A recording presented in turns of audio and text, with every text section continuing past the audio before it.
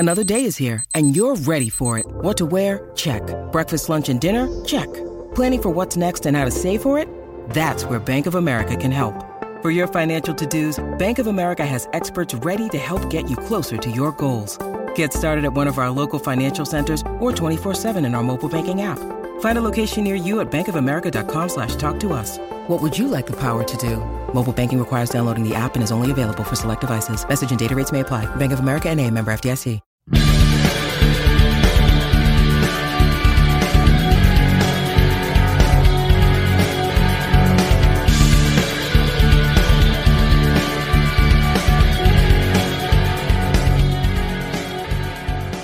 Pittsburgh Steelers fans, my name is Brian Anthony Davis, and I'm glad to be with you once again as we get back to something that we did last year, and it's the Steelers week that was. Last week, starting on Tuesday morning, Jeff Hartman started every morning with a Steelers update. So we go ahead and take the biggest thing that happened the day before, giving you an update to keep you abreast of everything Steelers.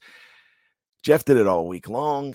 Dave Schofield jumped in and gave us an opportunity to hear about the Mitch slap around the world and debunk that, as he did that on Saturday morning. Now, I'm going to wrap up the entire week with all of the happenings with the week that was. We are going to go ahead and start on February 5th, which was last Sunday, and very sad news out of Steelers Nation. Linebacker Marv Kellum, a key contributor during Super Bowl IX and also a member of the Super Bowl X team, passed away after a long battle with cancer. As I'm going to talk about later on in this episode, we got to get to know some of these guys. You might not know the name of Marv Kellum, as he is not one of the more famous members of the 70s dynasty, but Marv was an important player on those teams in the 70s. So rest in peace, Mr. Kellum. Gone too soon at the age of 70. Let's go to Monday, February 6th. He's on the move again. Who's that? Well, sources say that Oregon offensive line coach Adrian Klemm is expected to leave for the New England Patriots. Klemm is expected to receive a pay raise with the move back to the NFL. Move back to the NFL? Yep, he was a Steelers coach. Look, I'm still confused on the circumstances surrounding the departure of Klemm from Pittsburgh just in 2021, but I'm getting the feeling that Papa is a Rolling Stone is the ringtone for the former Steelers offensive line coach. According to Tom Pelissero, the Lions are hiring Scotty Montgomery as their assistant head coach, and he's going to coach the running backs per source. Montgomery, who most recently was the Colts running back coach, is a strong and a respected veteran addition to Detroit staff who multiple teams have had interest in. So a former Steeler assistant getting a new gig, great news. Maybe the Mike Tomlin coaching tree is starting to grow some serious branches. We will see. Cardinals wide receiver A.J. Green is retiring from football, as was announced on social media. Green was a great receiver in the game and a source of nightmares for all defensive coaches in the Burgh over the years. Now, he was hurt quite a bit the last few years in Cincinnati against the Steelers and not a factor. Man, I shudder to think what could have happened to those Steelers defensive backs if A.J. Green was healthy. When healthy, one of the best around. Also, according to Adam Schefter, Steelers assistant coach Brian Flores is accepting the Vikings defensive coordinator job per source. Yeah, it happened. I was hoping the Flores would stick around one more year in the Steel City, but that's kind of because I'm greedy in one of those compensation picks, third rounders, if he would have stuck around one more year in Pittsburgh. But no, this is great for BF. Even though he wasn't the DC in Pittsburgh, I kind of think this is a lateral move. However, this is an opportunity to take a team that has a very good offense that needs defensive help and see what he could do there. They could be very dangerous. On Tuesday, 2/7, PFF announced fighting words in Philly for Juju. Honestly, the best Philly cheesesteaks are not in Philly, says Juju Smith-Schuster. Oh my gosh. Man, Super Bowl media week. You gotta love it. It's crazy. Some of the stupidest comments come out of people's mouths here. Later on in the week, Juju talked about how great his time was in Pittsburgh.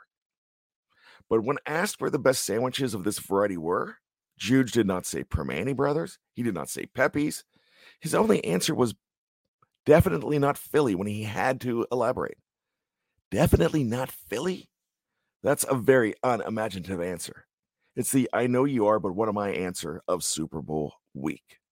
Well, the Saints have invited quarterback Derek Carr for a visit. They plan on trying to make a trade for him. Saints are getting competition in the form of found money in the Sean Payton deal. They might as well waste it again with this jar of magic beans. Saints, they're going to saint. Let's go ahead and look at Wednesday, 2/8. 319 prospects have been invited to the 2023 NFL Scouting Combine. Looks like BTSC's Andrew Wilbar is going to need to distribute the other 1,000 prospects on his list. Man, this guy does it right. He knows all the prospects. You got to check out everything he does, especially on The Fix with Jeremy Betts here on the network. Looks like he's got to get his list out to the likes of Arby's, Applebee's, and Home Depot, because there's a lot of dudes that are going to be looking for jobs after the draft. Let's go ahead and look at Thursday, 2/9. Meet your XFL 2023 rosters. Yes, the 51-man rosters are out. So teams like the San Antonio Brahmas. If you're wondering what a Brahma is, it's a bull. It's nicknamed for The Rock. Dwayne The Rock Johnson's an owner here, so I kind of love that name. I'm conflicted because the Pittsburgh Maulers have my allegiance, but at least I get to watch the likes of Mateo Durant, Antoine Brooks, Martavis Bryant, Eli Rogers, Sean Davis, Paxton Lynch, Tegray Scales, Brad Wing, Delonte Scott, Shakur Brown, Kalen Balaj, Matt McCrane, Tuzar Skipper, Cameron Nizilik, Travis Feeney, and Matthew Sexton again in the XFL. They're not going to be wearing the black and gold of the Steelers. They're not wearing the black and gold of the Maulers because that's USFL. But I got to tell you, at least they've got an opportunity. I think it's fantastic. I'm hoping the XFL is better football than I'm afraid it's not going to be. Here we go. Also on Thursday, sad news. Pittsburgh's Paul Martha. He went to the University of Pittsburgh. He was on that 1963 team that was considered one of the greatest Pitt teams of all time.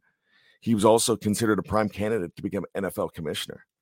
Look, you might not know who he is because he doesn't have the name Jack Lambert or Franco Harris or Terry Bradshaw. Paul Martha was a top pick of the Steelers in 1964 and was one of the faces of the 60s teams. An executive with the Penguins and a lawyer who helped save the 1982 NFL season from getting canceled, Martha was a true Pittsburgh legend. R.I.P. at 80. And go back and look at the lives of guys like Marv Kellum, who we mentioned earlier, and Paul Martha. You might not know who they are, but get to know them. They're part of the heritage of this team that you love so much.